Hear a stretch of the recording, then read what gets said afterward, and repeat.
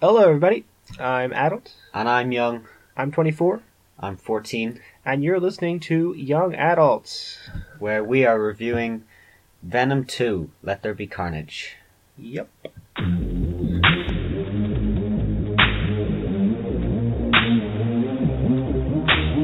stride in the room all young and hip.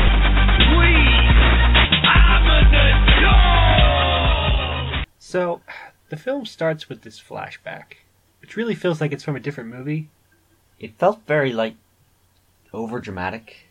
Yeah, well... Did you get that? I don't know. It does. In fairness, I feel like that whole plot line does have kind of a weird melodramatic feel to it. Yeah, the whole movie actually kind of does. It's like a stylized, dramatic... Yeah, it's very... all the performances and... Yeah. The story. Well, yeah, the whole... There's basically two plot lines in the movie, right? There's the bad guy plot line, and then there's the Venom Eddie plot line. And that one feels like it's a parody of, a romance movie, and the villain plot line, yeah, it feels like it's... I guess also a parody of a romance movie, but, a different genre. It's like, ooh, this is a twisted romance. Yeah, Dark. Gothic. It's a black comedy movie. Not Maybe, I don't... Not Venom, but the movie that is. It doesn't even really feel like a comedy. It just feels like... I don't know if I've actually ever seen a movie that it feels like it's parodying, but it definitely feels like it's parodying something. Like... Maybe Edward Scissorhands or what's that Sweeney Todd maybe is kind of the vibe I got. I haven't actually seen either of those, but I don't think I have either. There's definitely something. I don't know. It's a strange movie. Actually, now that I think about it, so you were just looking up before we started the people who worked on this movie, and you were saying that one of the writers, I think, also worked on 50 Shades of Grey. Yeah, the Kelly Marcel, who wrote the screenplay, and who co-developed the story, was the person who wrote the screenplay for 50 Shades of Grey. Maybe that's what it's parodying. Stories like 50 Shades of Grey or Twilight, where it's the bad boy and the crazy sort girl. of the dark, the dark romance with the dangerous guy. I guess, except in this one, the girl is equally as dangerous. Yeah, and also they're both literally serial killers, yeah. And in her case, far weirder, to be honest. Yeah, that's true. She's the crazy one. But that's more in the performance than the actual story. Yeah. Naomi Harris' performance in this was very, very weird. Yeah, well... And not exactly good weird, just kind of a weird... I've mentioned to you that she's doing exactly the same performance that she did in Pirates of the Caribbean movies, yeah. Except that she's not putting on a Jamaican accent. Or possibly she is putting on an American accent, because apparently she is Jamaican by birth, although she grew up in England, so I actually don't know what her real accent is, but I feel like it can't possibly be the Jamaican accent she puts on. I think she's British. Movies, yeah. But she's doing that same thing where she's sort of trying to move like a spooky animal sort of movements. Which is very typical, or stereotypical for horror stuff. We just watched a horror movie and there's elements of that in it. Yeah. Definitely. So I don't know, her character didn't seem to add much to the film. Which is pretty harsh for someone who's basically the third or fourth most important character. Yeah, definitely. I mean, she's not the main villain, but she's the side villain. She's one step below that. She's the main villain's sidekick or something like that. Yeah, I feel bad almost because I know Naomi Harris is a good actress, or can be a good actress.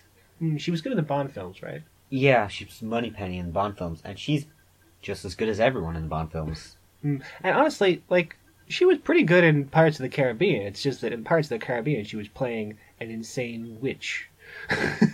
Yeah, Like, and she is playing an insane person in this. It's just maybe not the Yeah, same well, type.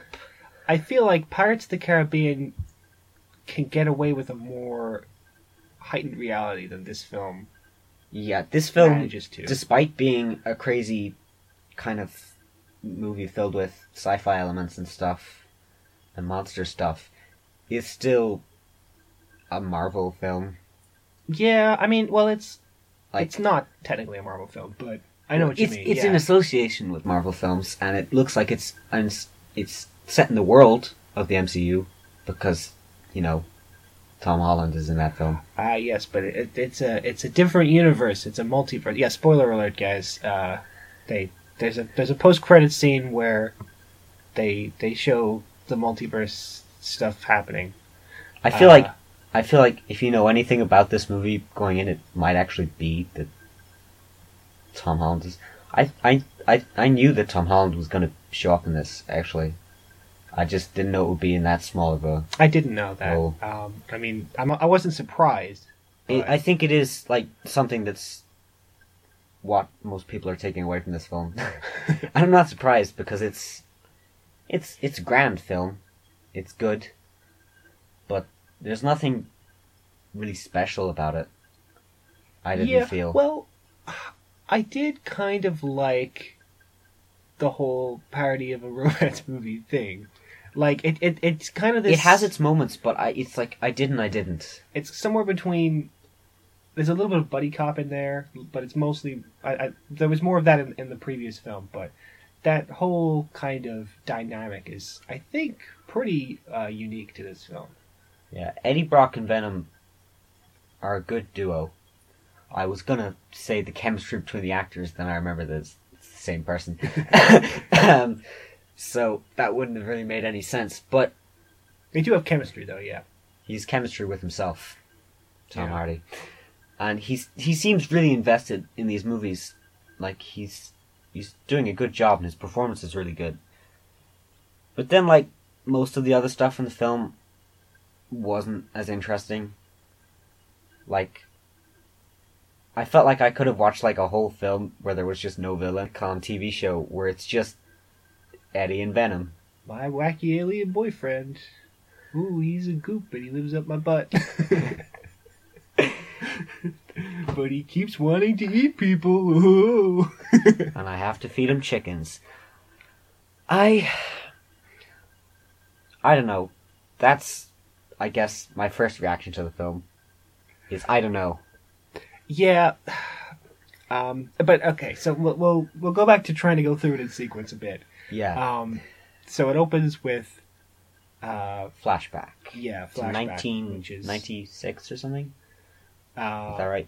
yes, 1996. And we're in this gothic orphanage, and it's not an orphanage. It's a home for wayward youths or something. And It's like a- it's a reform it's a school. psychiatric- I think they say it's a reform school, which is It's a psychiatric. it's not a psychiatric thing. It's Well, that's what it feels like, though. It feels. It feels. It's Yeah, like it a feels. psych It feels ward like for crazy it feels like kids. Arkham Asylum, and it looks like Arkham Asylum.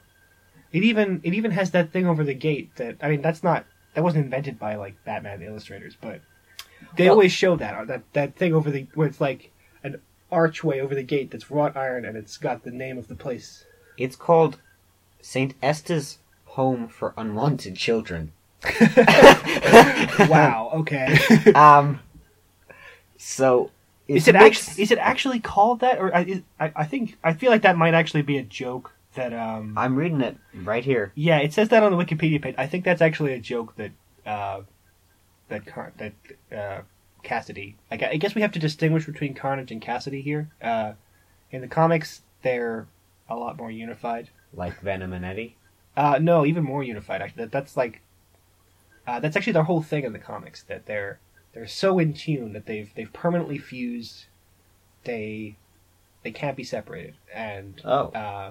they're better at shapeshifting because they're so deeply fused together. Yeah, I was. Because he's unlike anyone who hosts the Venom symbiote, he's as murderous, if not more, than the symbiote. So they're just totally in sync. That's That's not at all what happens in this movie. No. But honestly, I'm fine with that because nobody cares about Carnage from the comics. He's a boring character, and his characterization here is more interesting. he sounds interesting. I mean, maybe they don't do him justice, but like from that, I don't know, tagline you just gave me, it sounds. I mean, it's a fun concept for a supervillain, but it is not a deep and interesting character. You know what I mean? Yeah. Okay, Because so I'm a crazy serial killer who's just trying to kill people. Like that's not a motivation really that you can get get behind. too much out of. Yeah. No. So Where- this guy, Cletus Cassidy, who's one of the patients, I guess, or children. He's a patient, okay? He's locked in his room. Prisoners? I don't know. He's Whatever one they of the. are. I think prisoners is the word because if it is a reform school, then it's not like a literal prison, but it's It's a prison. you know what a reform school is, right? Yeah, It's- I do. But It's like a school where they send troubled kids to beat them into submission. Or at least that's how they're generally portrayed. I don't have any personal experience with them, but this one is definitely turning it up to yeah, so cartoonish. Cletus is one of the kids. I don't know. He looks like an adult in the scene. I'm not 100% Yeah, they're sure. both the same. It's the same actors. I think they're meant to be teenagers. It's not the same actors. Wait, isn't it? It's not. No. Wow. Okay. Well, it's really good casting then, because they do look very similar. I thought they were like just de-aged a little or something. I'm like 90% sure it's not the same. Maybe you're right.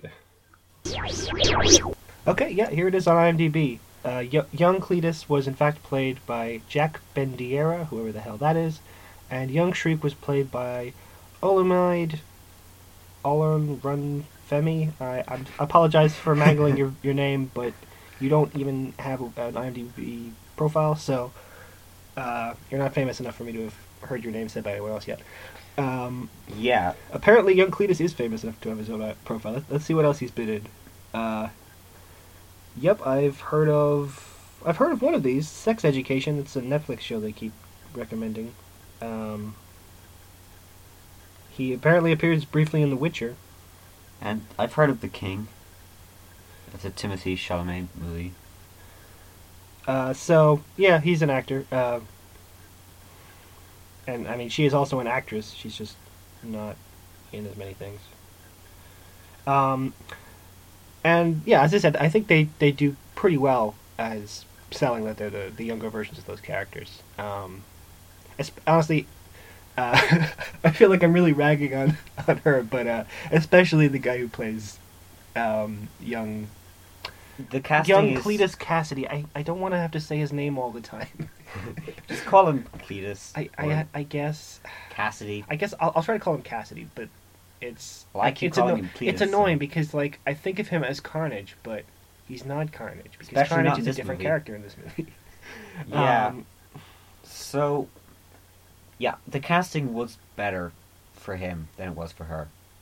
Like, that's how I knew that they were different people, whereas you thought they were just de-aged. In fairness, in this sequence, so she's dragged off by the police for some reason.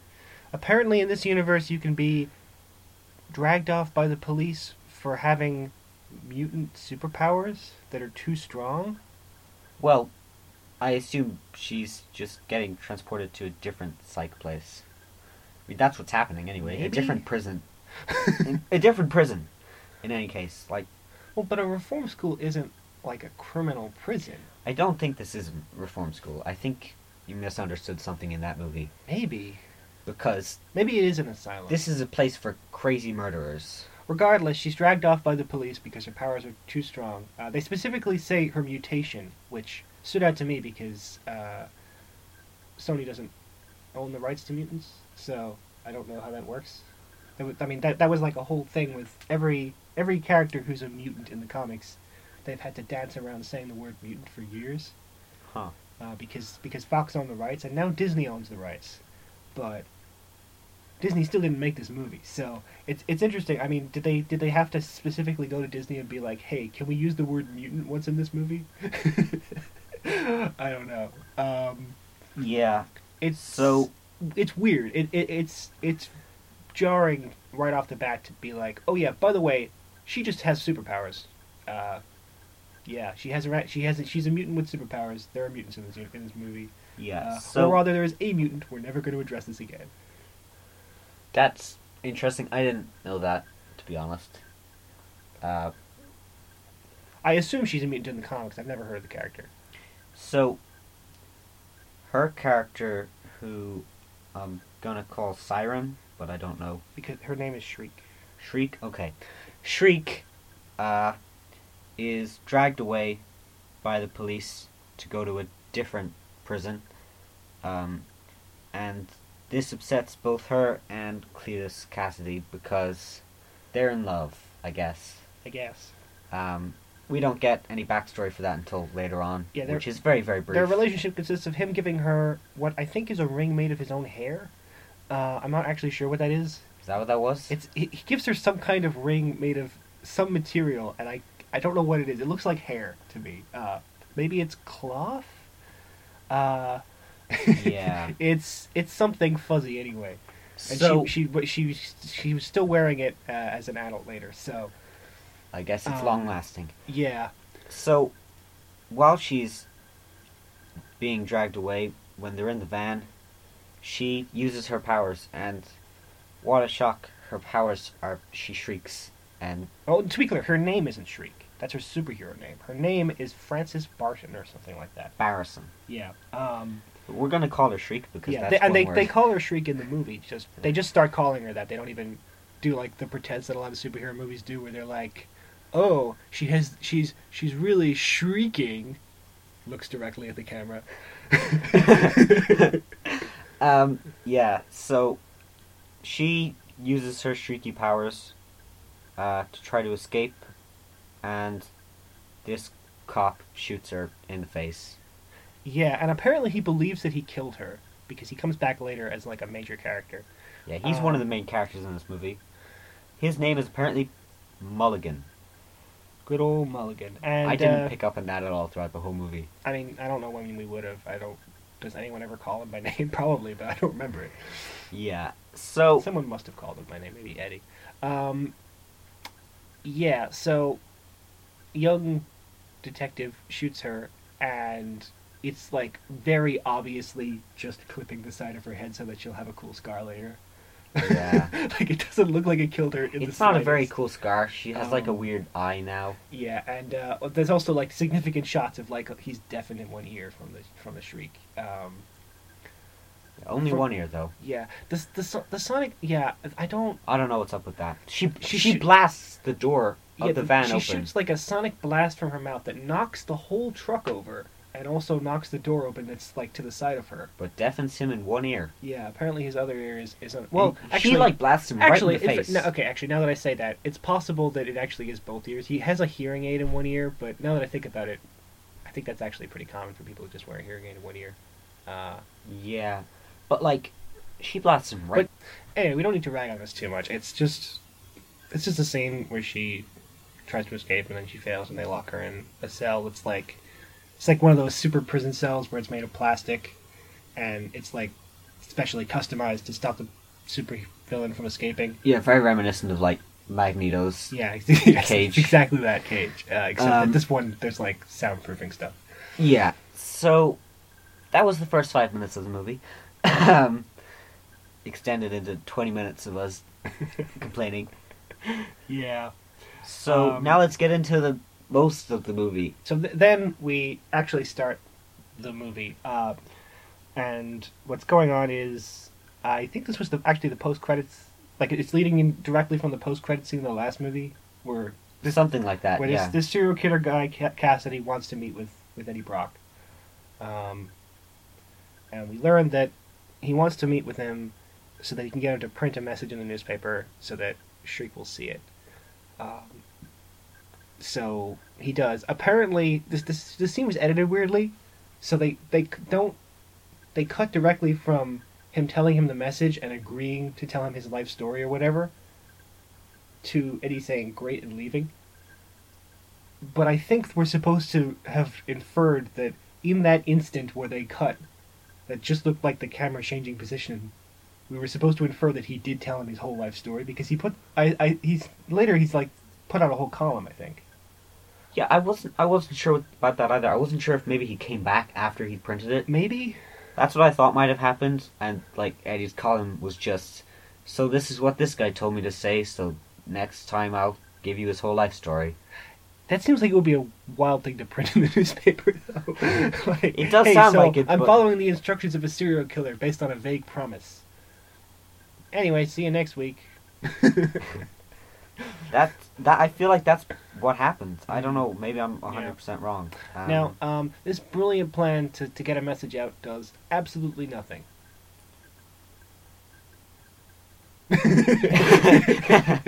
Yep, it has no effect on the plot at all. It's just there to, I guess, wrap up why they're in contact. No, hang on a second. They're in contact because Eddie, like, was the one who got him caught, I think?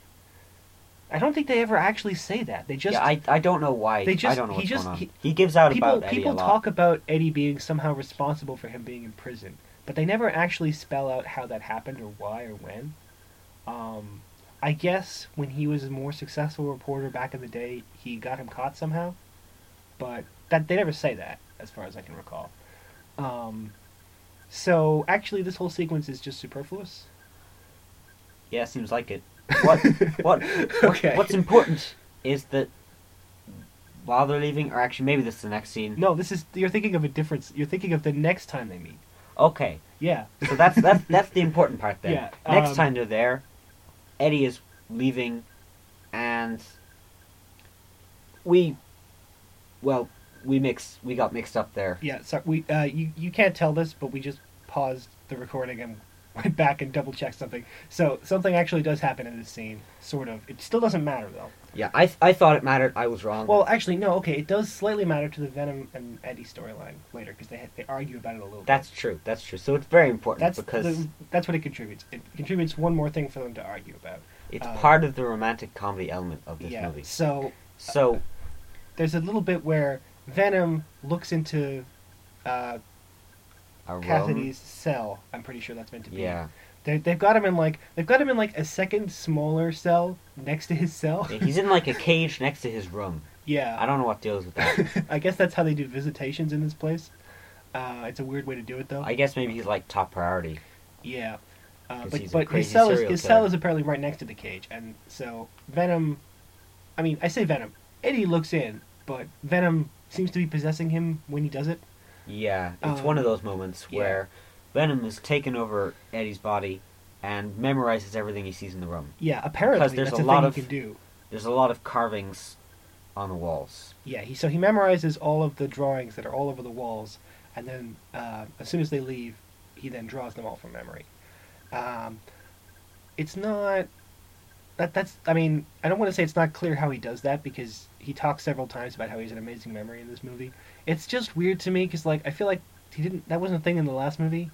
I don't remember. It's been a while since I've seen the last seems movie. to just sort of come out of nowhere that oh yeah, and Venom has a photographic memory apparently.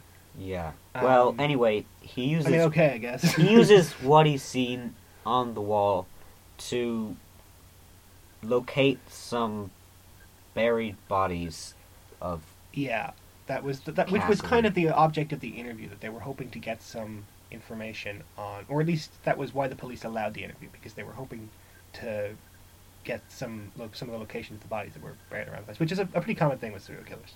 yeah. So then we get the scene with the whole fiancés getting married thing. There's a quick thing where Eddie meets with his ex-girlfriend from the last movie, who says she's getting married to her boyfriend from the last movie, and like Eddie's upset. And then he goes back to visit him again, this time at right before his execution.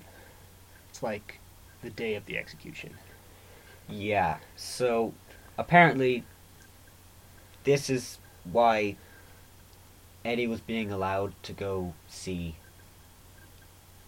Cassidy, um, because he was like the next week was going to be sentenced to death. Yeah, so they talk about that like it's really urgent for them to get something out of him. So It's the last chance. they're willing to grant him weird requests, like talking to the reporter who helped get him caught or something.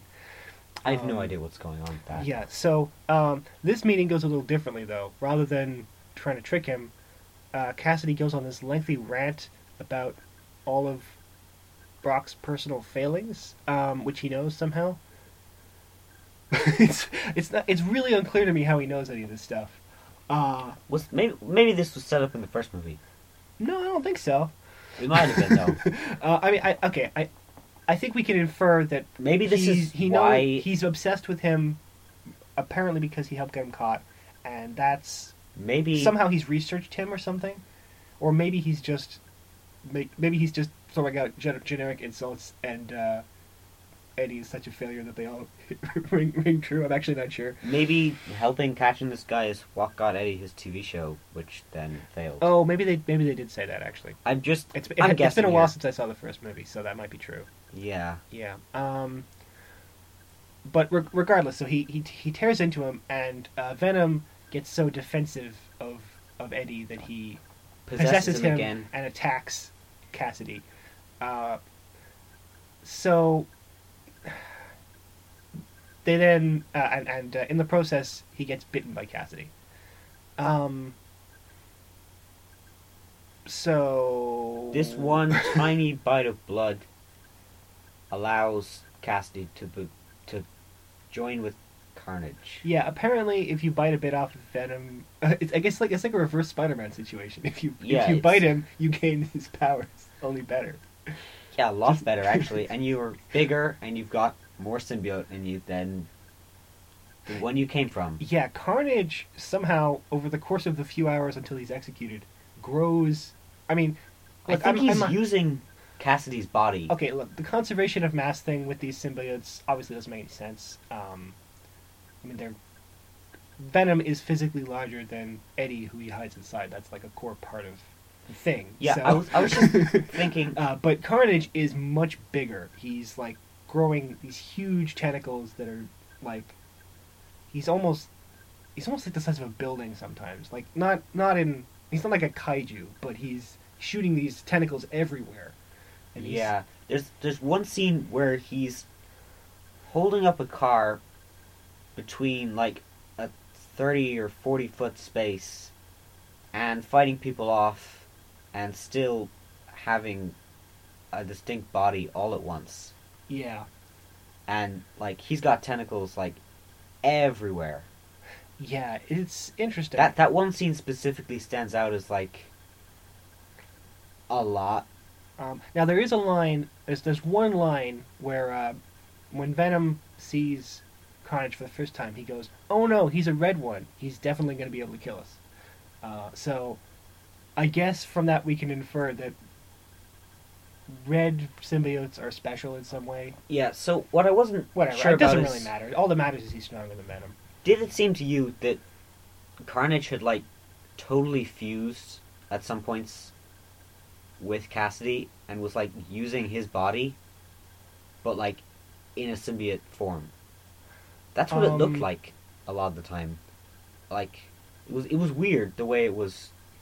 I'm not totally sure I know what you mean. So it's like there's a bit of symbiote, and he's like, I know, melted Cassidy to form himself. That's what it looked like at some points. So then Eddie goes home.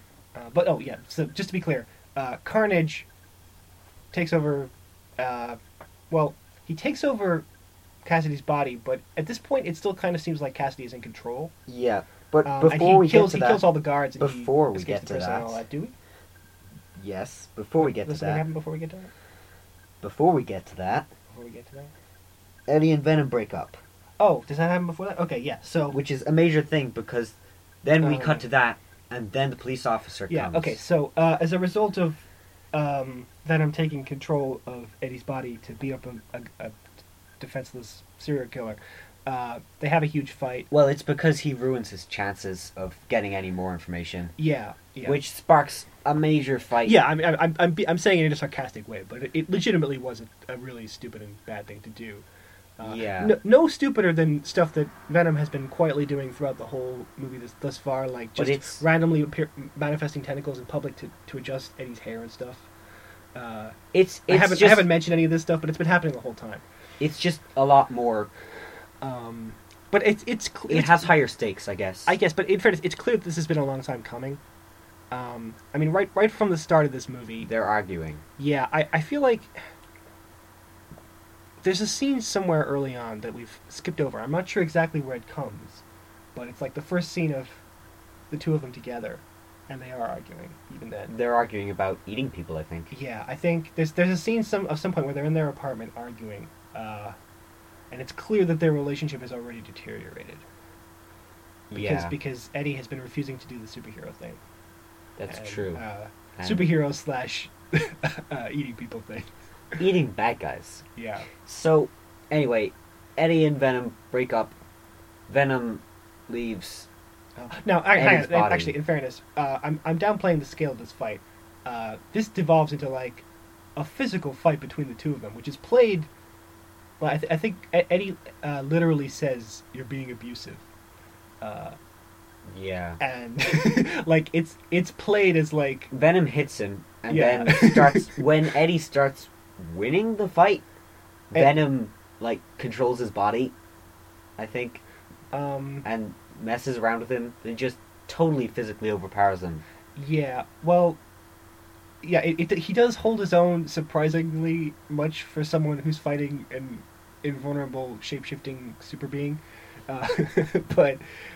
He eventually wins by using Venom's weakness to sound. He activates the fire alarm, and that like blasts him out of his own that blasts Venom out of Eddie's body.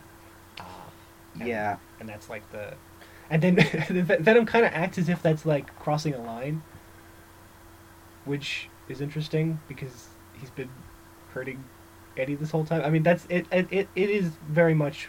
This is played fairly seriously, honestly. This whole fight. Yeah, Like it's played as like legitimately like this is a really messed up relationship, and these people are physically hurting each other. Mostly Venom hurting Eddie, and it's pretty messed up. I'm confused about the timeline of one thing. Yeah. The TV. Okay, so does Venom not throw the TV out the window? Venom throws the TV out the window, But and Eddie gets at it some back? point he gets a new TV. I'm It's not. like- Yeah, the timeline here is actually really weird now that I say this because I don't know what's going on with TV. he Somehow he gets another nice somehow TV. he cleans up the entire apartment and buys another TV in the time it takes for there to be a Maybe- news story about the breakout. I think Maybe we were wrong that it was the same day that he was. Yeah, I think executed. maybe the execution happens the next day. So Eddie has one night after the fight has happened to clear everything up and to get a new TV. Yeah, that would make more sense. I do feel like they specifically said it was the day of his execution because he invited him to his execution, wasn't Yeah. it? Didn't he? That was Or why maybe he was there. maybe he was there, and then he was invited to the execution as well. Maybe he just didn't go to the execution. Yeah. Incidentally, the Wikipedia plot summary claims that their interview a year prior was mentioned in the previous movie, so I guess Maybe that's what the end of the movie is. I have no idea. Oh well, I wouldn't. I don't know. It's confusing. Okay. Regardless. Anyway, so then we cut to Carnage stopping the execution and killing everybody. Just everybody. Yeah, and Carnage, for reasons which are not explained, and again, this is one of those things where like it's not clear, but it just you can kind of roll with it. So Carnage is fully sapient and hates Venom. He can talk. It's not again why. It's not never explained at all in the slightest. He even It refers seems- to Venom as father. Yeah, it seems like. So they talk about how in the previous movie Venom was kind of a bit of an outcast from the symbiotes and stuff. Yeah. I kind of was like, so is he like already? Is he like inherited like the memories and he's like already a normal symbiote somehow? Yeah. I don't know. They don't explain. Carnage is really only there to be a little bit of a foil to Cassidy. Yeah. Well, Cassidy would be killed and pretty to fast. and to give him superpowers, obviously, but as a character, he's Carnage is there to drive the whole plot of the movie, even though he doesn't really make that much sense. Well, yeah. But I mean, it makes enough sense that it does work. I think. Yeah. So, like, then the police guy comes to Eddie's apartment. Mulligan. Detective Mulligan comes to Eddie's apartment, compliments his nice TV, which is why I remembered it, which is what was confusing us, and tells Eddie that your man has escaped, which Yeah. is a big problem considering, you know, there is no longer Venom and Eddie. Yeah, so he's suddenly worried that he has a serial killer after him. Which okay, He's wrong, actually. First, for a little bit, he's yeah, he's no, safe. no. He's right. The serial killer is after him. He just doesn't reach him. He's after him, but he's after somebody else first. Yeah. So first he goes to rescue the girlfriend, Shriek, and he does pretty easily because he's unstoppable. Pretty much. Okay. I mean, there's not too much drama there. And we get a bunch of this stuff of like they're like this gothic romance and they're like being all romantic, but then in the background, you know, Murdering Carnage is a people. tentacle murdering someone or they're setting a building on fire or whatever. Yeah. Before that, Eddie actually figures out where Oh, that's true. He's I going. forgot that. Yeah. we have a little moment where we see Eddie by himself and we see Venom by himself. Eddie is trying to figure it out like Venom would. Air quotes. Yeah, which is he is a reporter. But- yeah. He's a journalist and who was a Apparently- successful journalist and who put this guy away, apparently. Yeah, but apparently before Venom is the Venom one with the existed. actual reporting skills in the relationship. Well, not the reporting skills, the like No, the reporting Detective skills. skills. Yeah. the journalist Which- side. Sure, whatever. I mean, I guess Venom is out partying. Yeah, so Venom is body hopping and partying. We get fun scenes of him. He's doing not that. he's not doing very well. Yeah, I mean, there's again, that's probably the most blatantly parody of all of this whole plotline. I feel like, where he's like he's walking around in public, but he's at a costume party, so everyone's just complimenting him on his costume, and Yeah. he's ranting about his relationship and how people are mean to him because he's different, and everyone is sort of implied to think that he's gay, and also he talks about coming out of the closet. Yeah, so I will say this is a Um, really funny movie. It is. It's very funny. Like it's hilarious. Yeah, we're maybe underselling that because we're focusing on the plot, but I mean, as with the first movie, the best parts of this are just, I mean, they're really mostly just Tom Hardy riffing and Yeah. playing off himself. As Tom Hardy is Venom, and really, really good in this film. he does a really good job of the physical acting as well. Like Yeah. whenever Venom is in control, you can tell instantly that he's being puppeted, and it's just. I mean, it's subtle. I mean, it's not subtle, but not subtle at all, really. it doesn't like feel like that big of a deal necessarily, but I do feel like if it wasn't for Tom Hardy's actually quite amazing acting in this movie, it would fall apart. Yeah, He like really carries it. Tom Hardy is.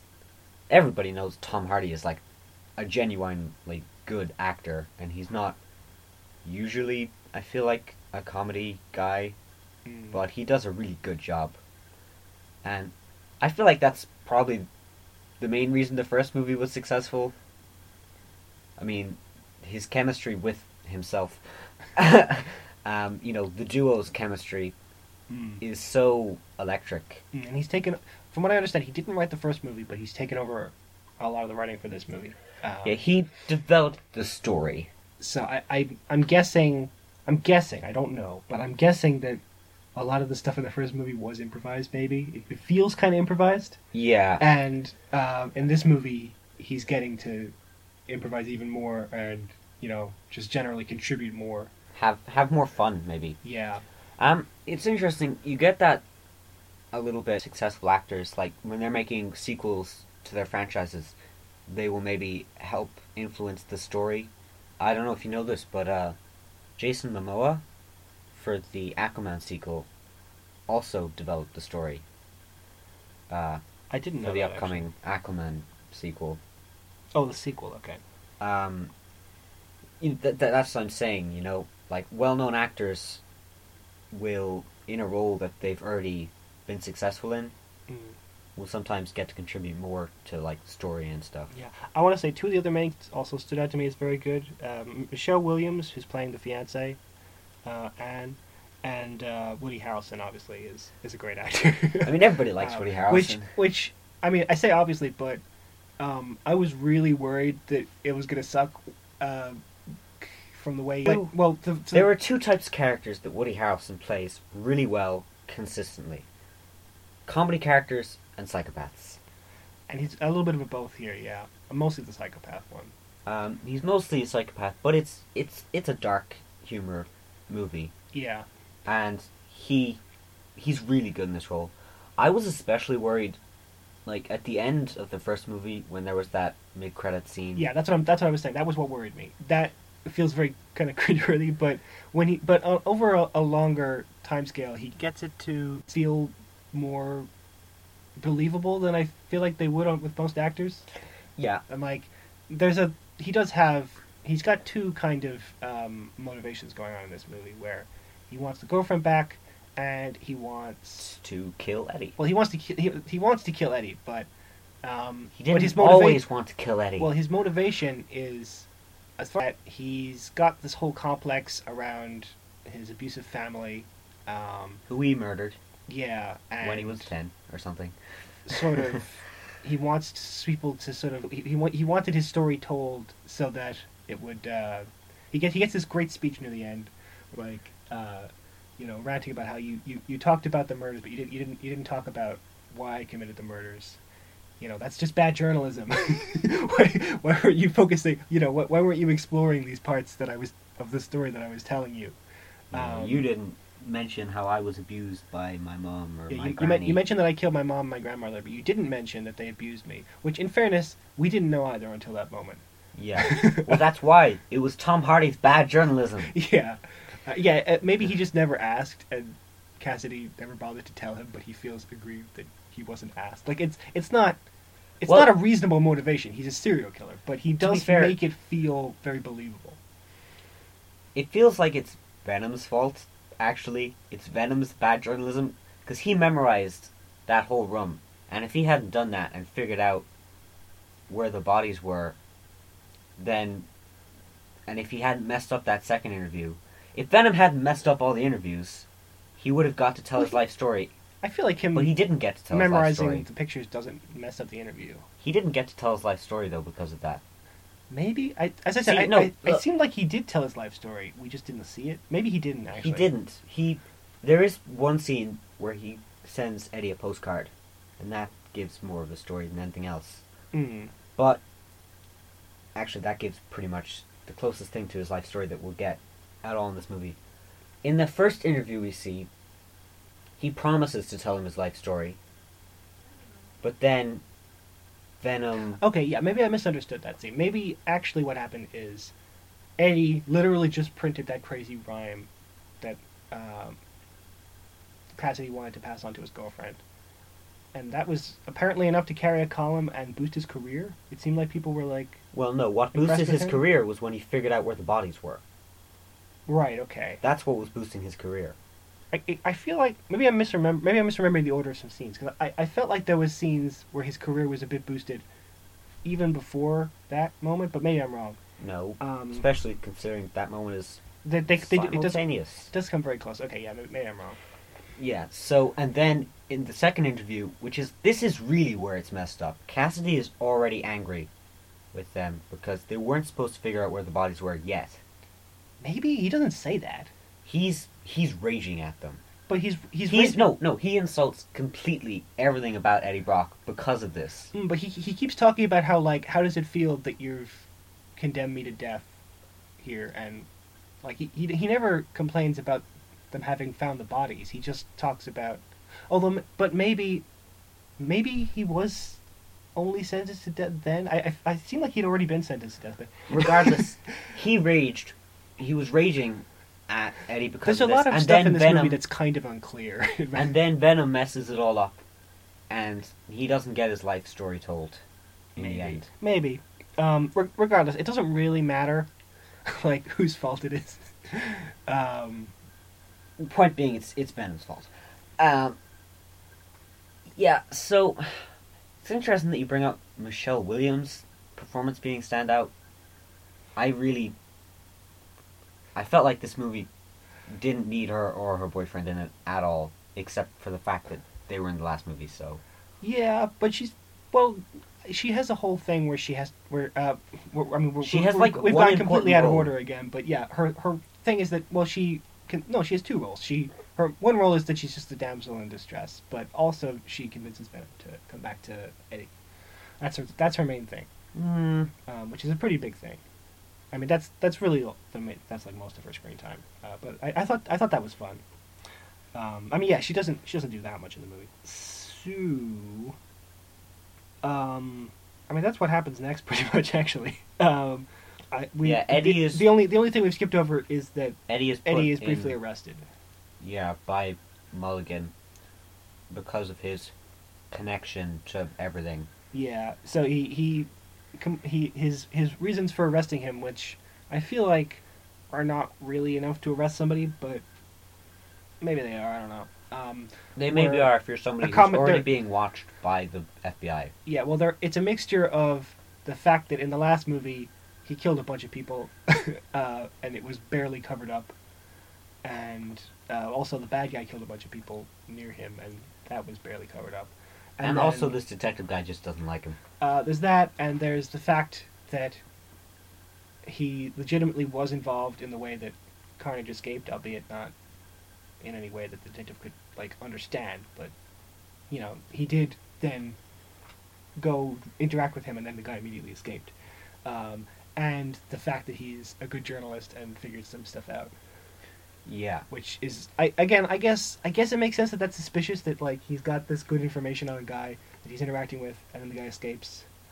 And also it seems like maybe you've been murdering people. I can kind of sort of see the through line there. Am I right in saying that what it seemed like to me was that Detective Mulligan was asking Eddie to bring his evidence to him first, but Eddie went straight to the FBI? And there was one scene where Mulligan seemed angry at Eddie. Oh, yes, that's for going true. over his head. We skipped over that, yeah. Oh, we also skipped over the fact that Mulligan reveals that he was the detective who shot Yerwan, which is just sort of weird, random. It's one of these, like, movie coincidences where, like, oh yeah, and this character is also related to the plot for no reason. Yeah. I guess he's one of the main characters throughout the movie for very little reasons. And then they can drag him into the finale. Yeah, he's really... He doesn't do anything. Oh, actually, wait, I know why he's there. He's there because he gets a post-credit scene where he comes back from the dead and gains superpowers. So I guess he must be a comics character that I've never heard of. Comes back from the dead? Yeah, remember, superpowers. Shriek kills him, and then there's in the post-credit scene, he, like... right at the end, he, like, wakes up and his eyes glow blue. I remember getting up. I figured that's just because he says something about monsters, which was also something that one of the crazy people in the asylum was yelling about. Oh. So there's something going on there. I had forgotten that his eyes were glowing at all, actually. I remember he got up. I kind of thought that was just because Shriek failed to kill him. Yeah, I forgot about that until this moment, because it's such a out of nowhere... Oh, okay. Apparently, in the comics... that is the name of Toxin, who's another symbiote. Oh. So, I guess he must be infected with some symbiote stuff as well during that fight somehow. I have no idea how. Yeah, in the comics, he's there's Toxin, offspring of Carnage, the third major symbiote that they introduced, and his first host was the NYPD police officer Patrick Mulligan. Okay. I don't know where he got. So I guess the whole thing about the monsters wasn't connected. No, I didn't remember that. Yeah, there was a guy. There was like one No, guy. I remember that one guy in the asylum. He's the who only was other correctly he's shouting the only about other monsters. guy. He's the only other guy in the asylum we see. That's and they give him a name as well. He's called Siegfried, I think. He's correctly shouting about monsters. Yeah. He's And he's Mulligan thinks he's crazy, but he's not because, well, Carnage is a yeah. I monster. guess maybe that's why he's just repeating the line that he heard earlier about the fact that there was monsters. Yeah, and now he's seen the monsters, I guess. I guess. Yeah, for some reason, throughout this movie, Mulligan believes the obvious explanation for a serial All this killer carnage. somehow destroying like entire buildings with his bare hands is that he's drugging them somehow and making them see things. And he also believes that Eddie knows all of this Yeah. because he's honestly one of the craziest characters. Yeah, I mean it's like this feels like something that maybe it was a holdover from a previous draft, because not only do other super characters exist in the form of Shriek, but he has personally interacted with them. So like form of Shriek. it's not this isn't in the first movie it doesn't feel like this is normal. You know, there's a mission to space, they come back with aliens, and now there's some aliens, But in this movie, yeah. But in this there's movie, we have a mutant with superpowers, and there's a whole prison. a prison that, in Or fairness, he a doesn't prison, know about. A prison / asylum. I think they call it Ravencroft, which I think is a thing. Yeah, a prison that he doesn't seem to know about. In fairness. Yeah, he doesn't know about them. He thinks that she's dead, but still, Still. it's made. But he was there when she used her powers on him. Like he knows superpowers exist, so it's. It's weird that he doesn't believe it. Yeah. It's a weird little thing that, as I said, I think that might be. I actually, now that I think about it, maybe Shriek. Now Shriek can't have been a late addition though, because she's such a major part of the. She's Cassidy's whole motivation. Actually, in fact, Shriek has that scene where he's attacked by Shriek happens 20 years before the first movie. Sure. So, even in the first movie, there's evidence of. I can't remember if he was in the first movie at all, to be honest. You know, maybe she is a late addition, because she doesn't actually interact with any other characters, really, right? Except for, all the characters in the movie. Well, not a lot, though. I guess there aren't that many characters in the movie, yeah, but It's really only like 6 people, and like I feel like she's there in front of every single one. Well, she's rescued by Carnage, and then she spends her time hanging out with him. And then she's there for the final battle, but she spends most of it off fighting the detective in like the corner. And then there's like a couple of beats where she interacts. I feel like I might be wrong about this, but I think she only ever talks with the detective and the CGI characters. I don't think she ever talks to Eddie or the girlfriend or the boy or the fiance of the girlfriend, who are all there for the final battle. Apart from your man, Cassidy. Yeah, she talks with Cassidy. But nobody else apart from the detective? I think so. So maybe I might be wrong about this, but I remember there's a lot of shots of like Carnage yelling at her, and then there's a bit at the end where like, and there's a few bits where like she blasts Venom or Venom hits No. her, but No, because she's the one who finds out and then kidnaps. oh, Michelle you're Williams. right, she does, doesn't she? Yeah, remember she goes into Eddie's apartment and finds out about okay, him. you're right. So you're right. She interacts with literally every character. Except Tom Hardy. Except maybe Tom Hardy, and even then, I'm not 100% sure. So,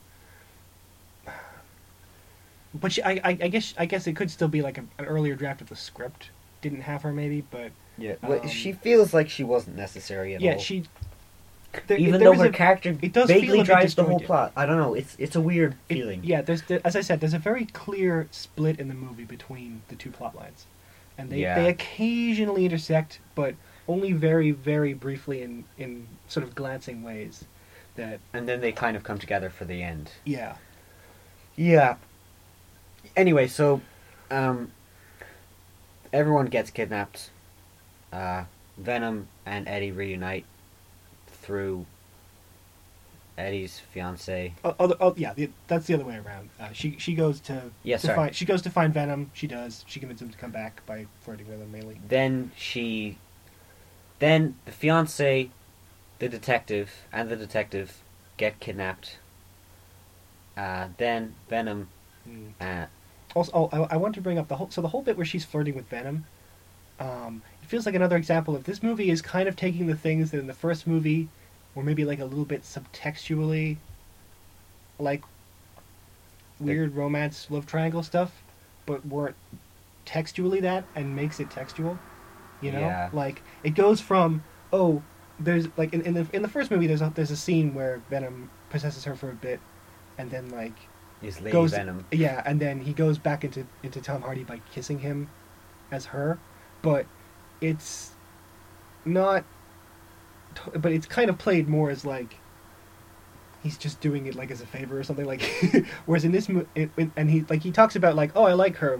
I'm glad that you're with her. But in this movie, it really seems like he's into her and he wants them to be together as a trio in some sort of Messed up way. strange interspecies relationship where one of them is possessing one of them.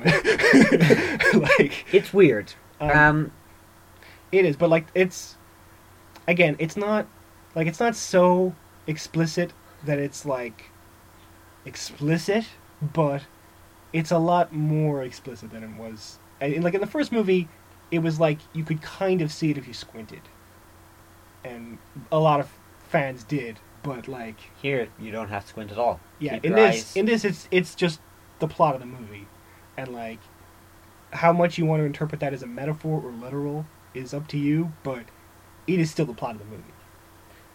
Yeah. And again, there is a little Or bit half of the plot, I guess. there is still a little bit of wiggle room here for it to be like, oh, she's not really flirting with him; she's just flattering him into coming with her. But it's really, really, really Even if played she's as her not flirting, it's still convincing. I mean, it's him. really, really played as her flirting with him, though. Like, it's like her boyfriend is like in the background going, "Hey, I'm here," you know. Like, Yeah. it's a fun scene. It's a really fun scene because Venom is possessing an old Asian lady who's been around as a minor character. She's slightly more than the minor character. I mean, she's in like 2 scenes, including that one. No, first. I feel like she's actually more in the first movie than she is in this one. Yeah. I don't remember the character's name, but she runs the shop. I feel like the actress is called Peggy Lou. It's like Mrs. Cho or something. Yeah, I think the actress is called Peggy Lou. I think. Yeah, you're right. None of that Mrs. is Chen. important. Mrs. Chen. None of that is really important, to be fair, but still kind of important, I guess. Speaking of cast and what roles they play, Siegfried is played by Scroobius Pip. Good old Scroobius Pip. Scroobius Pip. In fairness, that's a made-up name. He's an actor. His real name is David Peter Mead. So he just decided to name himself Scroobius Pip. Oh, I'm sorry. He's not just an actor. Yes, Scroobius Pip was his rap name. Scroobius Pip in the house, yo. Yeah. Moving on from Scroobius Pip. I feel like maybe it's racist to me to say this, but I want to clarify that he is white. He's a white guy who's calling himself Scroobius Pip, the rapper. Just to be clear. Like, it sounds like a ridiculous English name, and he is a ridiculous English person, so.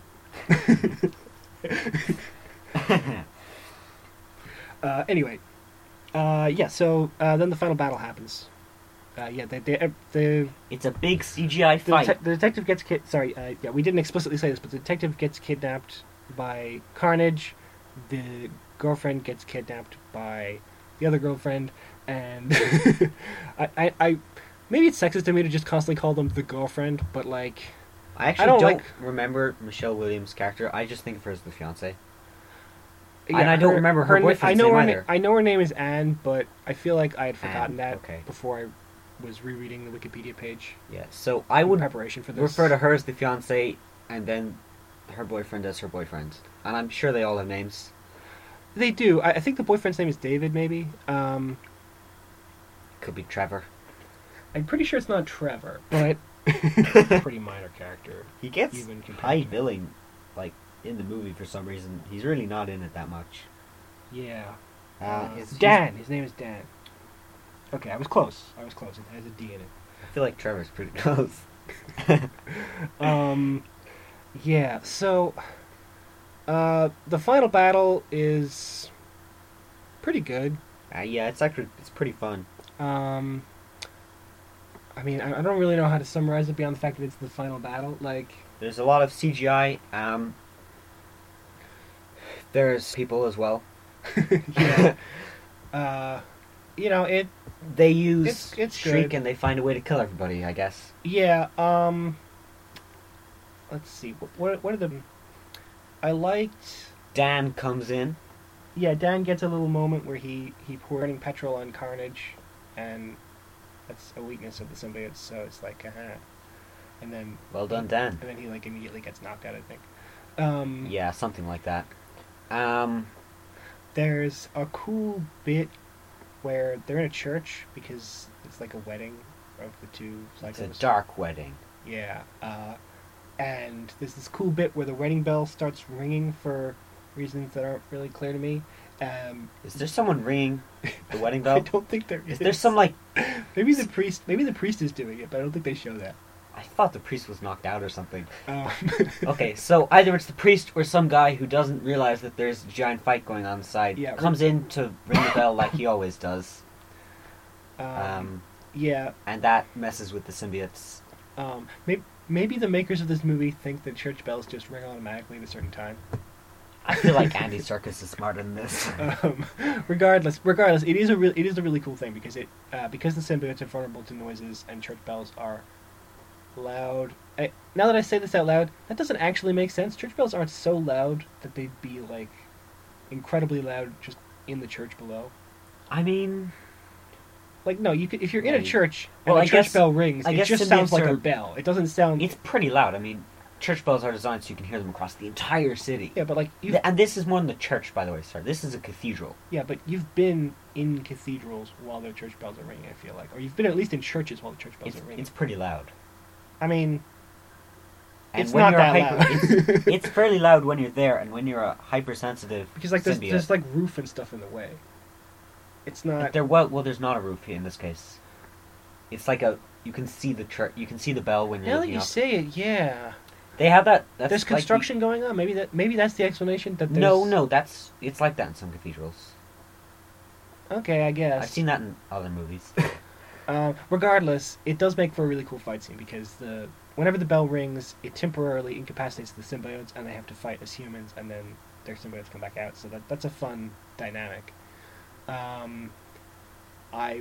There's a whole thing going on throughout the fight, which has been building up throughout the whole dark romance storyline, where Carnage is vulnerable to Shriek's powers and is not Tries to kill her. is not in love with her. So, yeah, he's growing increasingly dissatisfied with her presence, and during this fight, he like threatens her and ultimately tries to kill her. And so there's this. I liked that the resolution to this, like it's kind of played as if what's gonna happen is that she's gonna turn on Carnage and blast him, and that's how he'll be defeated.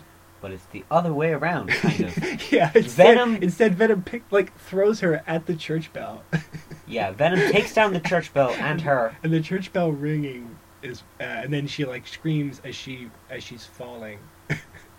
It's good. But yeah, it's In the end, well, her scream doesn't do anything, I think, because she's like underneath the church bell at that point, and she just gets trapped inside the church bell. she gets killed.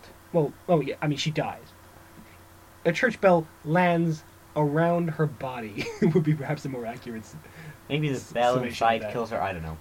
Point is, she I mean, gets- she hits the ground after falling from a tower, so presumably that killed her. But yeah. My point is that like when she's doing her sonic blast upwards, she's doing it into the bell, and the bell doesn't even break. So I don't think it actually hit anyone. I might be wrong about that. But it's still making a noise. But regardless, the whole the loud noise and the sonic blast and the collapsing tower is enough yeah, to. the symbiotes detach from their hosts. Venom latches on to Dan and Anne. Oh yeah, there's a weird moment where like he falls down faster than Eddie, moves through Dan and Anne, and then leaps out and gets underneath Eddie and absorbs him and catches him. Yeah. Whereas Carnage just sort of falls to the ground and then isn't able to crawl fast enough to get back into Cassidy. I think the movie kind of plays this as if it's like, oh, Venom and Eddie are so much more in sync than Cassidy and Carnage, so that's why they win. Even though they're, as the movie keeps reminding us, way weaker. Yeah, they are. So basically, I'll mention as well. So there is one weird bit with the fight scene, which is that both of the characters are invulnerable, who are fighting. Like they can both heal from any injury instantly, and they have no ability to injure each other. So at some point, Venom's health bar invisibly has ticked down enough that suddenly he's like just barely able to move, and each time he gets stabbed he goes like, oh, where before it was fine. I'm not going to say that that's not how symbiotes work, because maybe it is. I don't. Perfectly fine. It's just kind of an odd I thing. don't remember what you're talking about at all. I'm talking about like right when they're like right at the top of the tower, and it's like, oh, this is the final climax of the battle. He's like, it's like Venom is like almost like he's dying. He's like really weak, and Carnage has him like speared through with his tentacles, and he's just pulling them out and just stabbing them into him again and again. And it's played like Venom is like dying from this, or like severely injured by it, which is weird because Venom can heal from any injury instantly, and has been doing so throughout the fight, and so can Carnage. Yeah, that's a weird thing.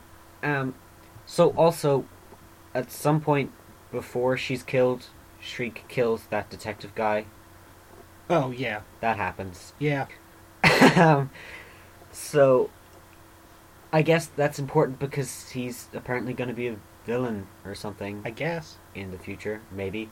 Or an anti-hero, or who knows. He seemed like a jerk, so he's probably going to be a villain. Yeah. So, yeah.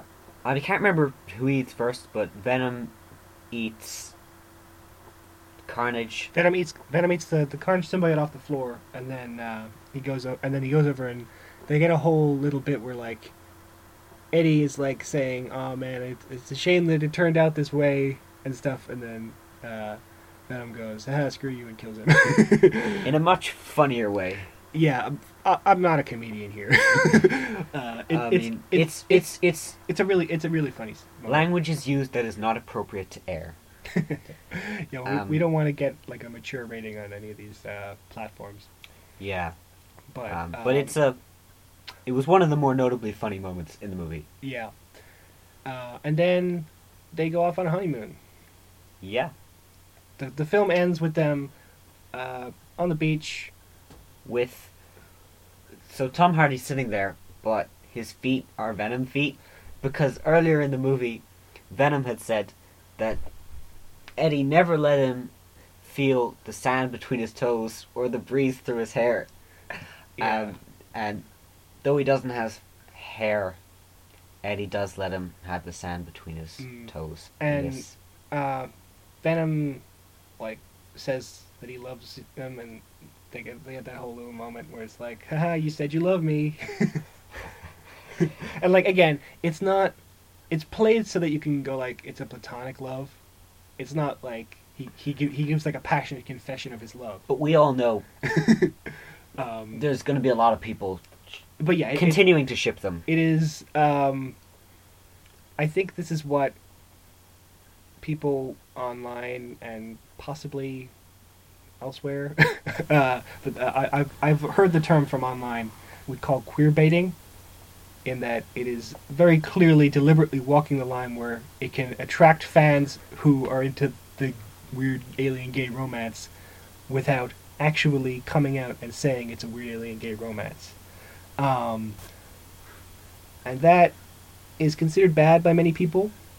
And I don't know why. It's quite funny. yeah, the fact that it's funny maybe makes up for it, though.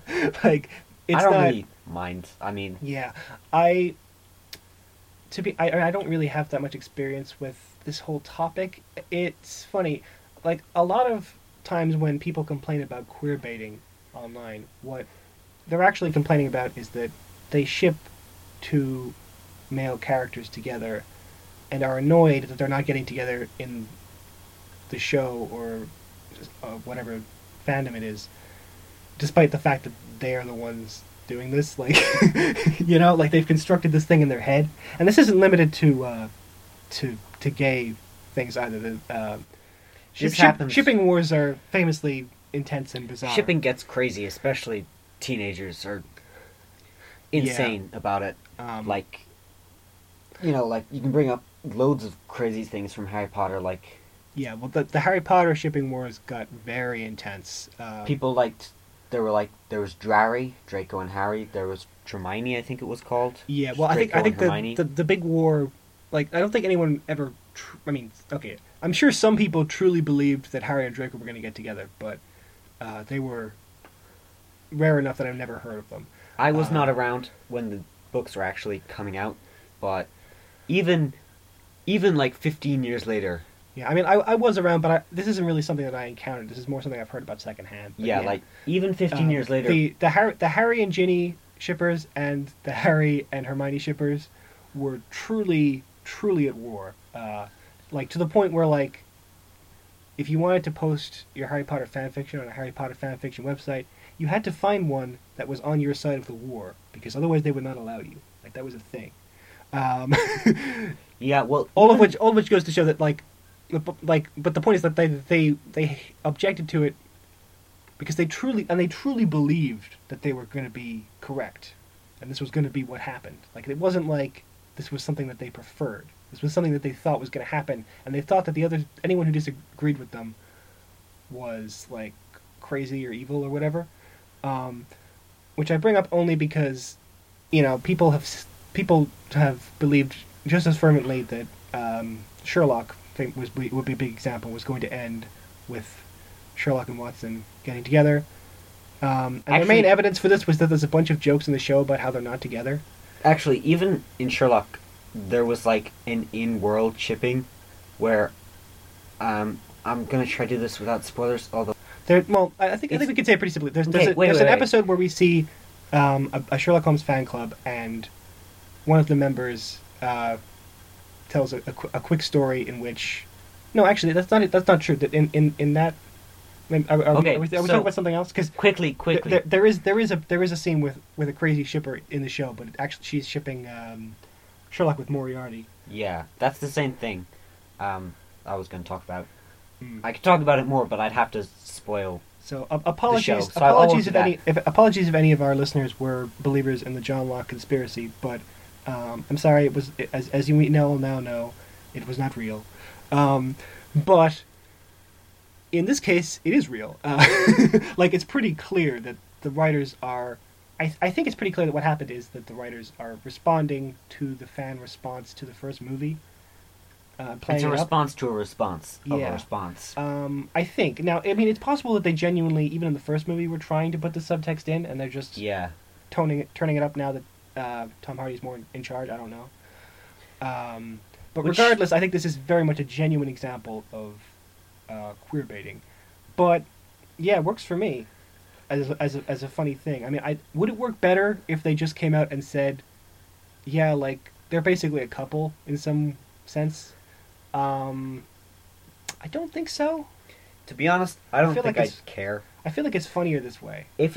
I wouldn't care, you know, if it stayed as funny as it is, I wouldn't care. Yeah. Like, it's about the quality of the humor. That's true. I'm not that's true. It's not the type of movie where I'm deeply invested in the characters. Yeah, that's true. They could as easily be doing this jokes about other other aspects. So Yeah, like if for a third movie they wanted to have them be a couple, if the comedy was just as good, I don't see yeah. how it Oh, would affect I'm pretty sure they anything. won't, if only because I think they would have a very hard time releasing it in China if they actually came out and said that the main characters are gay. Um, that's a pretty big financial incentive. So Am I yeah, right in saying that James Bond: No Time to Die was not released in China or something? you might well be. A lot of films aren't released in China. They're very Picky. yeah. Um, But, yeah. but just knowing that you'll lose out on that chance. What's a good thing is that movies are still managing to do really well. Oh, I just realized something. So I was going to say, having said that, I've heard that Eternals has a gay main character, and then I realized, oh yeah, because it's directed by Oscar-winning director whose name I forget, who is Chinese, and like is known to oppose the her conflict with the Chinese government is already in place because she is Yeah. a Chinese expat or possibly descendant of Chinese expats. I'm actually not sure. So, when they decided to go for this big name director, they were already pricing in the fact that they couldn't release in China. So that's almost certainly why it's the first Marvel movie to have a gay main character. It's funny to think that it's the first Marvel movie to have a. Yeah, it's I the second Marvel movie to have a gay character. I'm pretty sure, because there was one moment in Endgame where a guy mentions having a husband. Yeah, I don't remember. I mean, It was the media likes to make a big deal of these things. I don't. Captain America goes to a support group and there's like this moment. Oh. Yeah, it's literally a Maybe, moment. I don't know. You blink and you'll miss it, and it's purely in dialogue. So Yeah. Well, like it could be edited out. With the ease. media loves talking about this type of thing. Like, I don't seem to notice it ever. I don't know. Yeah, well, I mean, Like- look, the fact that every Disney movie has their first gay character in it is kind of a meme at this point. Yeah, like I don't know why it's a big deal. I mean, not the first gay character, but like why it would be a problem. Like, I don't know.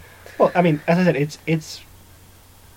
I mean, do you mean why it's a problem for China, or because it's a problem for China because they're super homophobic? Like, I mean, Yeah, they literally. I don't know if you heard this. They recently passed a law, like specifically banning effeminate men in their media because they're bad role models.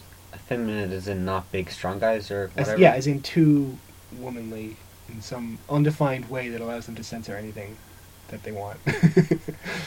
Does that mean Dune's not getting released there?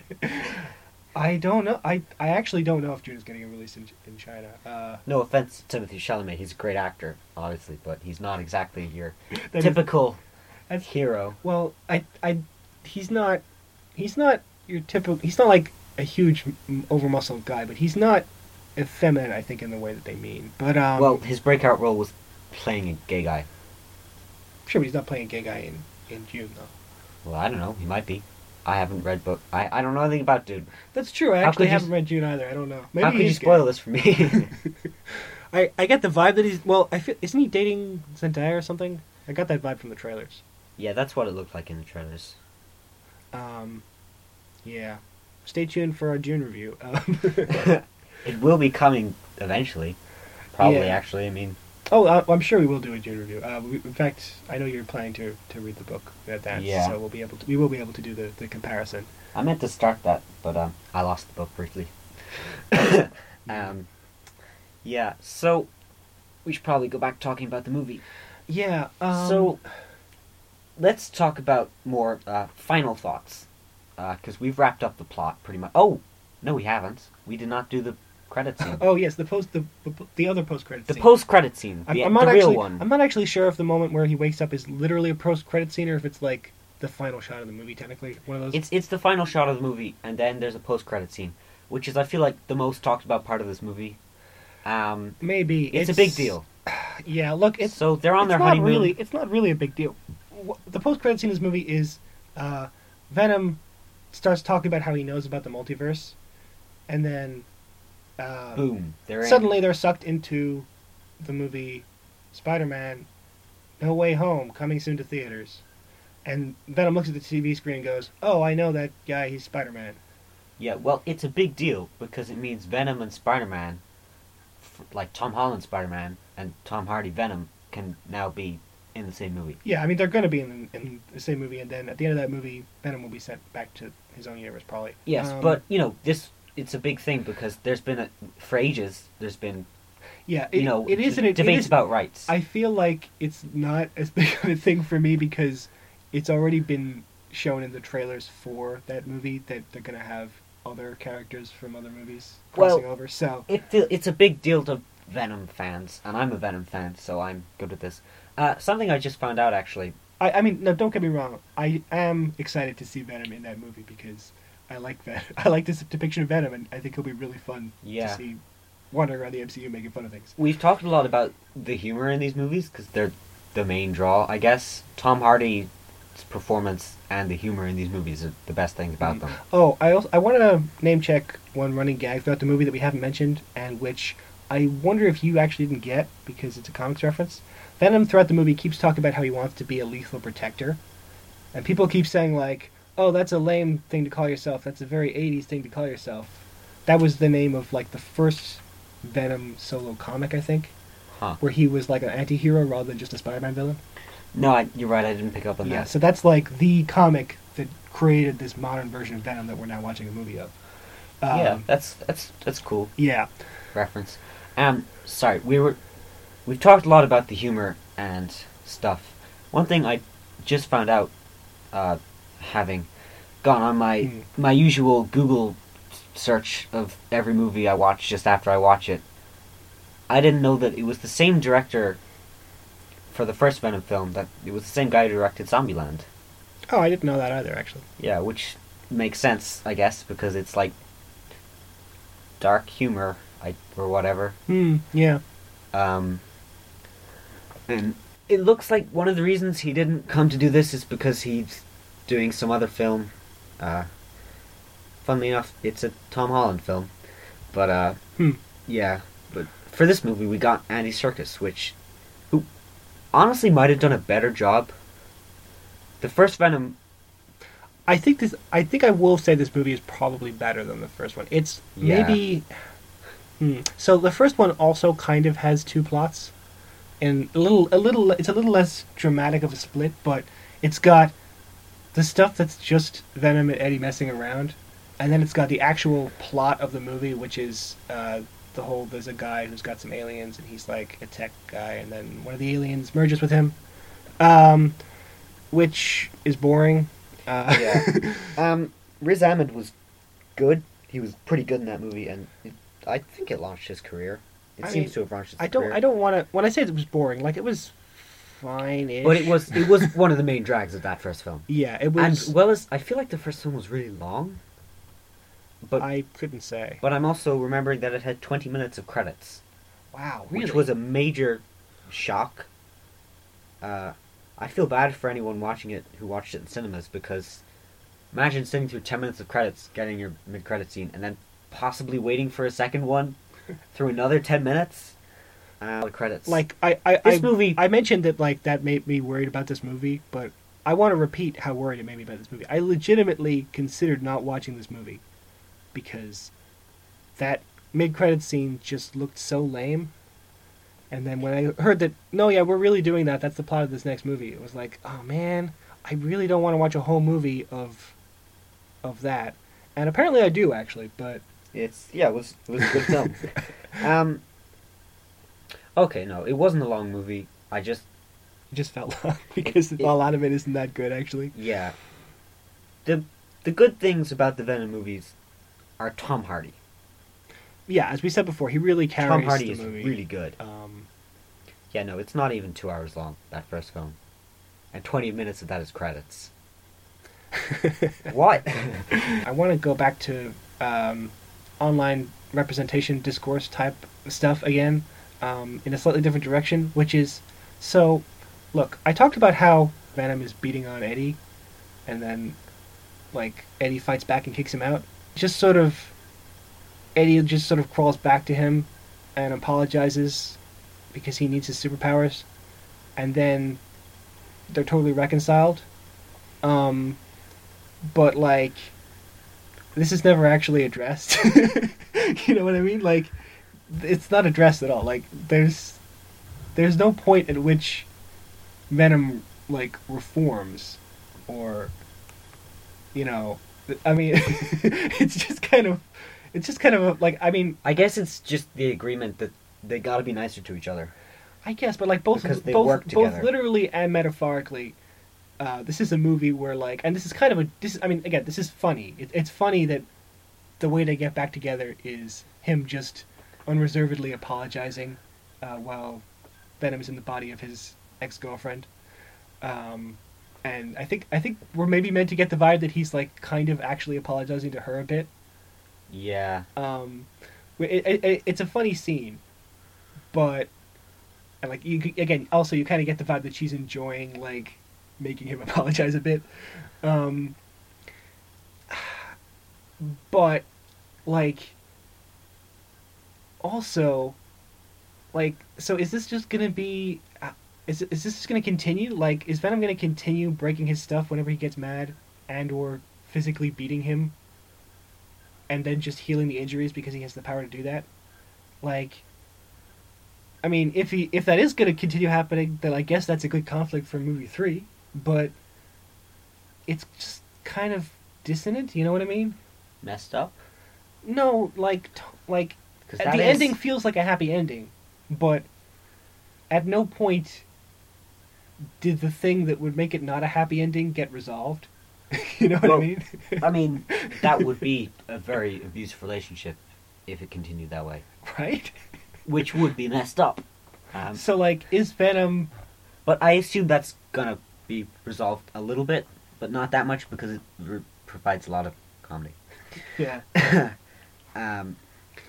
Because Tom Hardy does such an incredible job with it. Like, really, Tom Hardy was great in this movie. Yeah, like, I don't want to get into the whole... I don't want to be like, okay, this movie is, like, providing a bad example for women who are being... or men, for that matter, who are being abused, and... like, it's following the stereotypical, oh, he'll just change if I'm nice enough and grovel enough. And then he does, the end.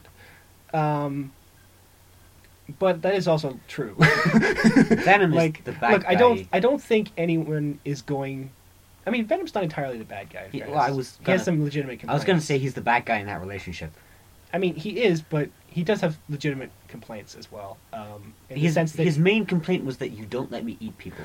well, yeah, but he kind of needs to eat people, like biologically. It seems like He tried to eat some random mugger, okay? And I know a mugger is a bad person, but he's not a person who deserves eaten. that's true. That's true. He tried to eat a random cop. Actually, he tried to eat the detective guy. Exactly. He literally was like He would have eaten the priest if Eddie hadn't stopped him. Yeah, I mean, Venom. Like, okay, I'll admit, if the more literally you take the movie, like if you actually start thinking about it, then at a certain point you have to go, oh yeah, wait, okay, so Venom is like a sociopath who kills people, and despite what I said about it being like a biological necessity, it also kind of seems like it's not, because it seems like he can survive on chicken and like he can survive on animal brains and He chocolate. has attachments to chickens, though, for some reason. Yeah, he likes the chickens, but like, it's not actually clear if he really does need to kill people or if it's just like slightly more tasty. I feel like it's just slightly more tasty. Yeah, so like, okay, yeah, it is. You're absolutely right that like Venom is a bad person because he's an alien that eats people. But I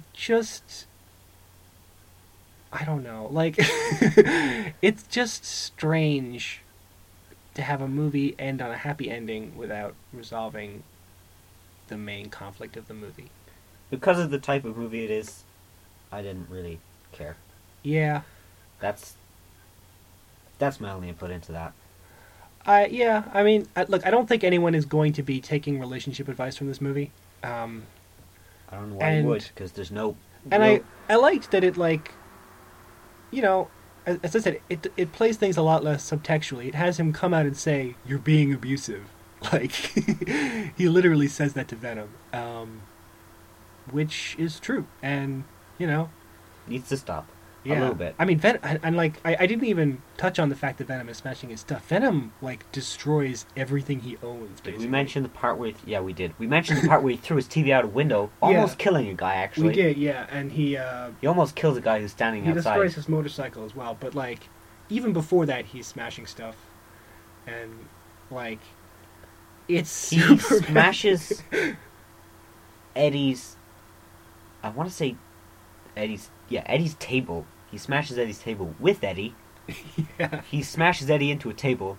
Good thing his host is like a guy like Tom Hardy and not like a much smaller person or, you know, someone. Well, he can heal him from any injury. That's the thing. Like, Even still, though, I mean, some people might have just died. there's literally a gag where he goes like, he punches him in the face, breaks his nose, goes, "Oh, I'm sorry, let me heal that, so I can break it again," and punches him again. Well, I say punches. It's like, it's more like His face or something? I don't know. He's manifested a version of his head, and then he. Which is what Eddie has to punch. It's quite funny. It is funny. So we should wrap this up because we're a couple minutes off being the exact same length as the movie. Which we did try to avoid, but here we are. Yeah. So, final thoughts. Yeah, I guess at this point, we may as well go with favorites and least favorites. Yeah. I think we've said pretty much everything I had to say about the movie. So, Adult, what is your favorite part of Venom Let There Be Carnage? I should probably have prepared an answer for this in advance. Because it's a tough one. I actually really liked the ending. Not so much the bit at the beach, although I did like that.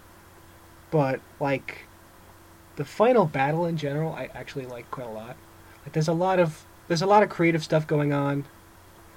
As I said, it falls a little bit into the whole, oh, there's two superheroes punching each other, but they're both superheroes, so they're not hurting each other in any noticeable way. Which is a problem that a lot of superhero things have. But it kind of also doesn't fall into that too much because it really plays up the whole idea that like Carnage is so much more powerful and can kill him. Like Venom repeatedly says like, this guy is probably going to kill me if we fight. And Carnage is so visibly more powerful that it kind of does manage to sell that. Definitely. Even though it's not entirely clear how one symbiote can kill another, except by eating them, apparently. Yeah. And I mean, maybe that's what he was going to do. You know, it's not really clear. But yeah, like he's doing all this crazy stuff. He's able to like shoot spears of his own stuff. He's able he's able to make holes in himself so that the Venom's punches just goes. He's manifested, whereas Venom can like maybe manifest one or two occasionally, and they're quite small.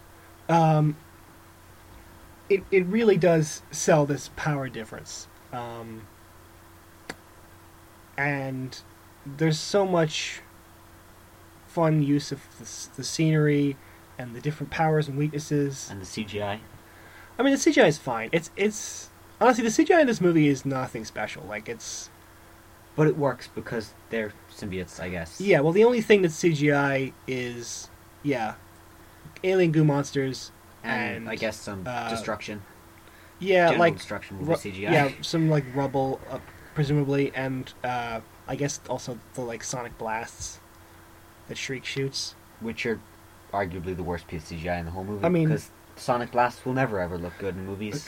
Yeah, I mean they're just sort of circles, so it's probably hard to make them look bad or good. So, like the CGI and I will say, I did find the Carnage CGI looked particularly not great. I mentioned that he looks very fleshy, and he really feels like the most generic. He's made out of like the most generic CGI meat flesh stuff. Goopy stuff. It feels like every horror movie that needed to have some alien flesh, or like, you know, just like flesh stuff, not even horror movies, just any movie that was like, oh, this guy has like a tentacle that's made of flesh, or like, this room is made out of flesh. It's this very generic looking stuff.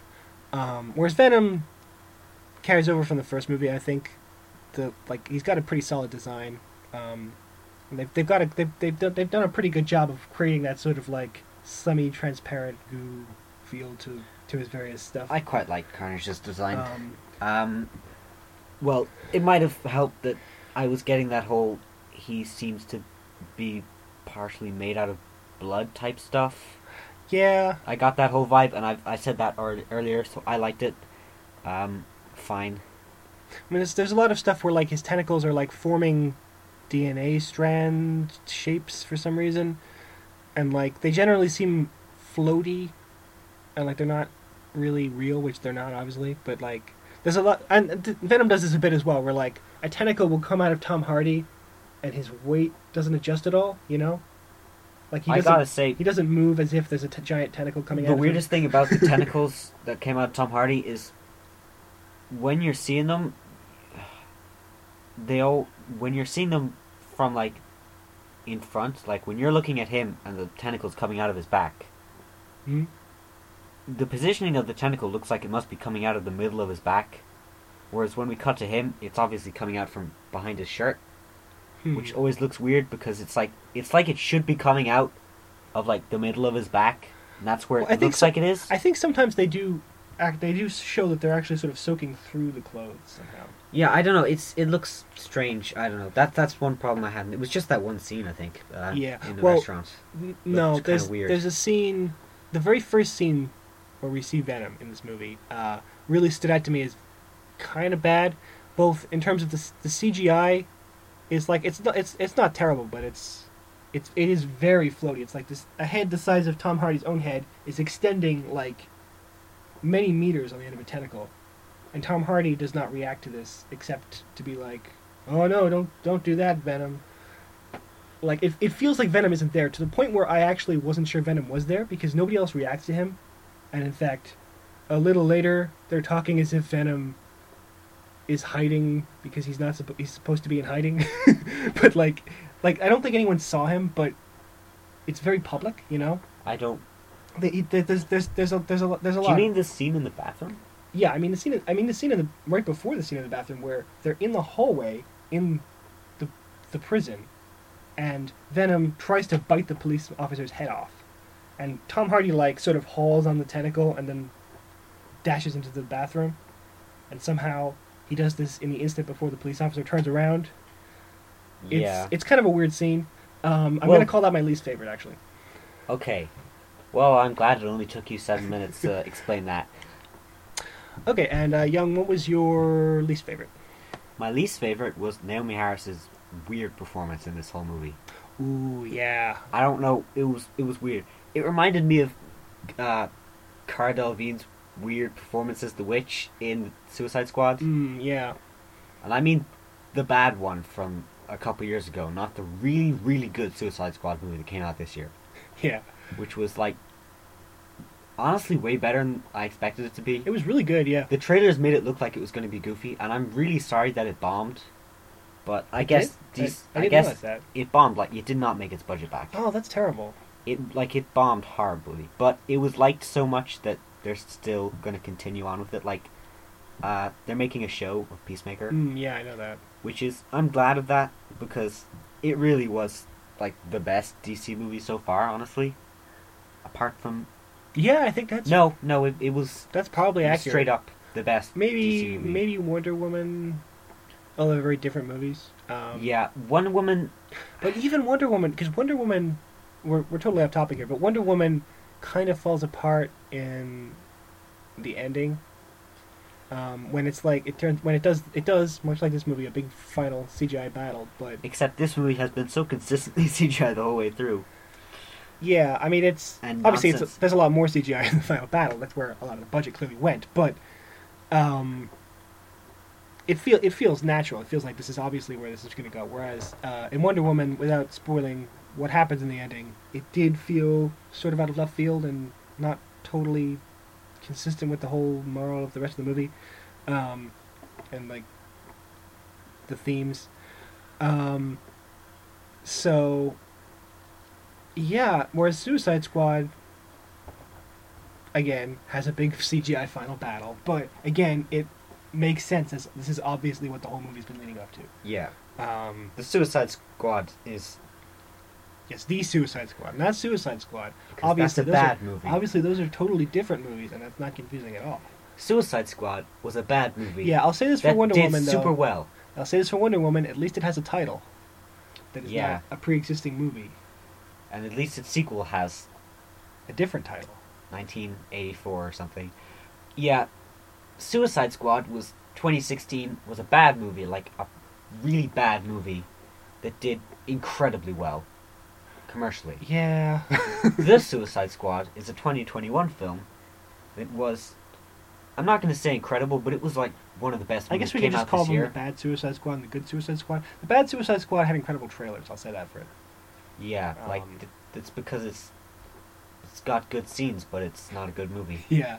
Whereas this Suicide Squad had kind of goofy trailers, but was really, really, really good, really funny, and much better. Yeah, it was better than this movie. Better But than Venom. was a total It flop. was better than Venom 2. I mean, Venom, which is not any real knock on Venom 2, which is it's a pretty decent movie.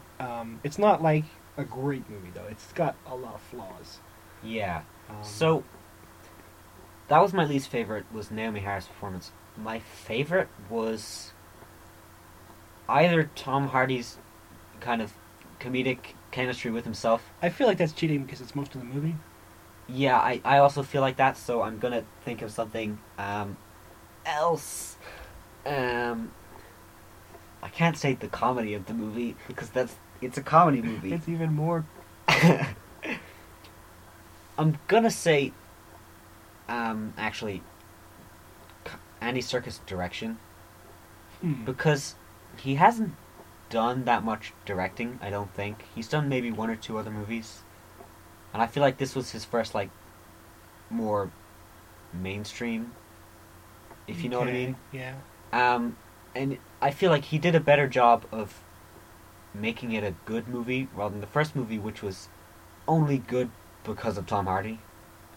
That's I feel true. like whereas this is like an all round pretty good movie. Now, in fairness though, I'm not sure if Venom 1's problems really stem from its direction. Yeah, I'm not sure. It was just maybe it was the writing. It had kind of a Venom bland. one, It had a bland script. It had a great cast, and probably pretty good direction, I think. But but just yeah. well, although having said that, it did suffer a lot from having a less distinctive design for its villain. Yeah, he was just a more kind of He was like exactly the same as Venom, but a slightly lighter shade of gray. And he also had like a thing where he would manifest like weapons, but he wasn't doing that a lot of the time. I So feel bad for Venom. It's like he can't do anything. And then all his villains are like him but better. yeah, well, but that in fairness, that they play that up. That's his thing. That he's a loser on his own world, so he's come to our world to Be better. to be Yeah. a god among mortals. I mean, he wouldn't frame it like that, although he would if he heard someone else say it. He would be like, hell yeah. Yeah. So yeah, it was a movie that was all around pretty good. What would you give it out of 10? I would say maybe 7 out of 10. Yeah, I'm gonna give it 6.5 for being like decent, but had enough problems that it's not great.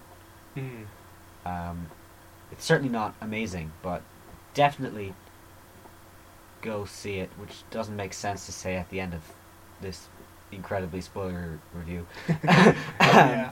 But I'd recommend seeing it if you like the first one, Yeah. to all those people who are listening to this who haven't seen it. To be honest, even if you haven't seen the first one, watch it anyway. You know, it doesn't really spoil that much of the first movie. Yeah. Apart from, I guess, technically the thing it spoils is that Venom survives the first movie, which is not exactly a spoiler.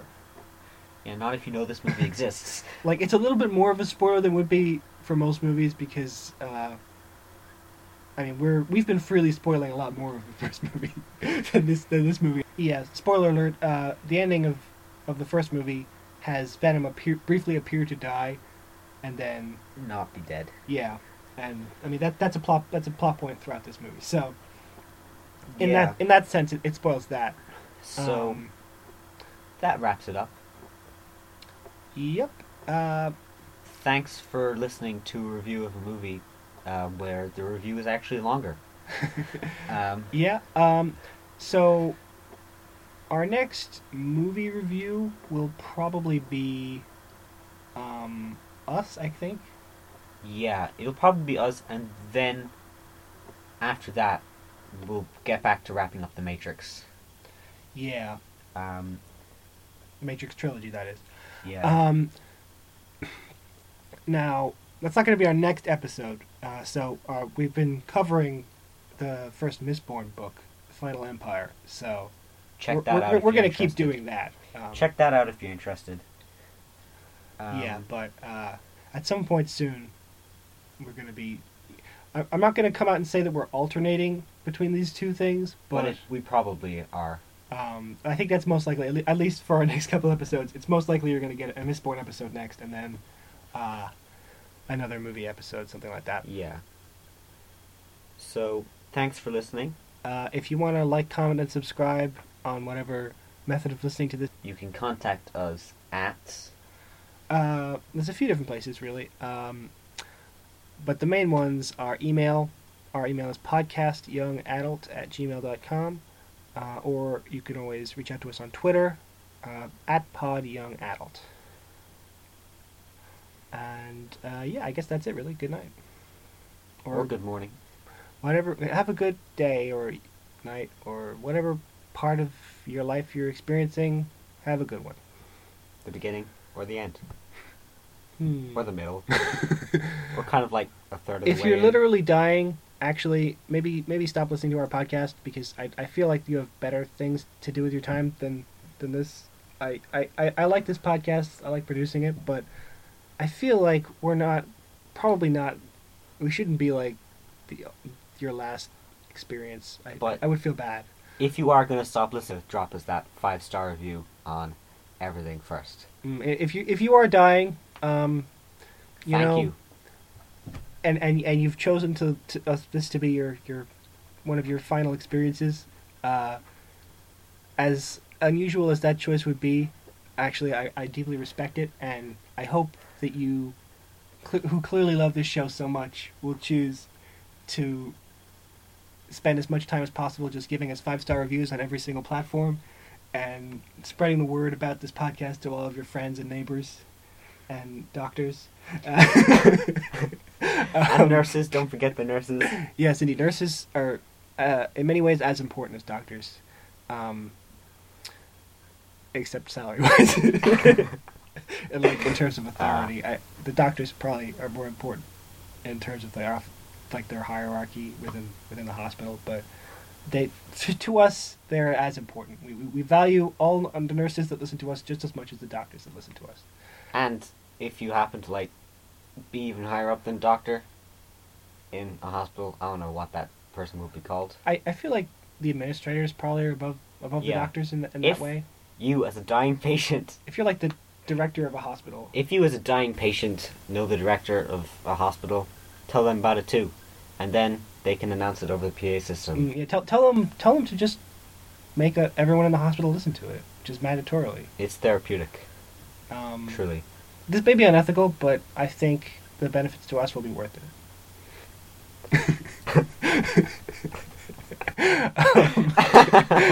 So,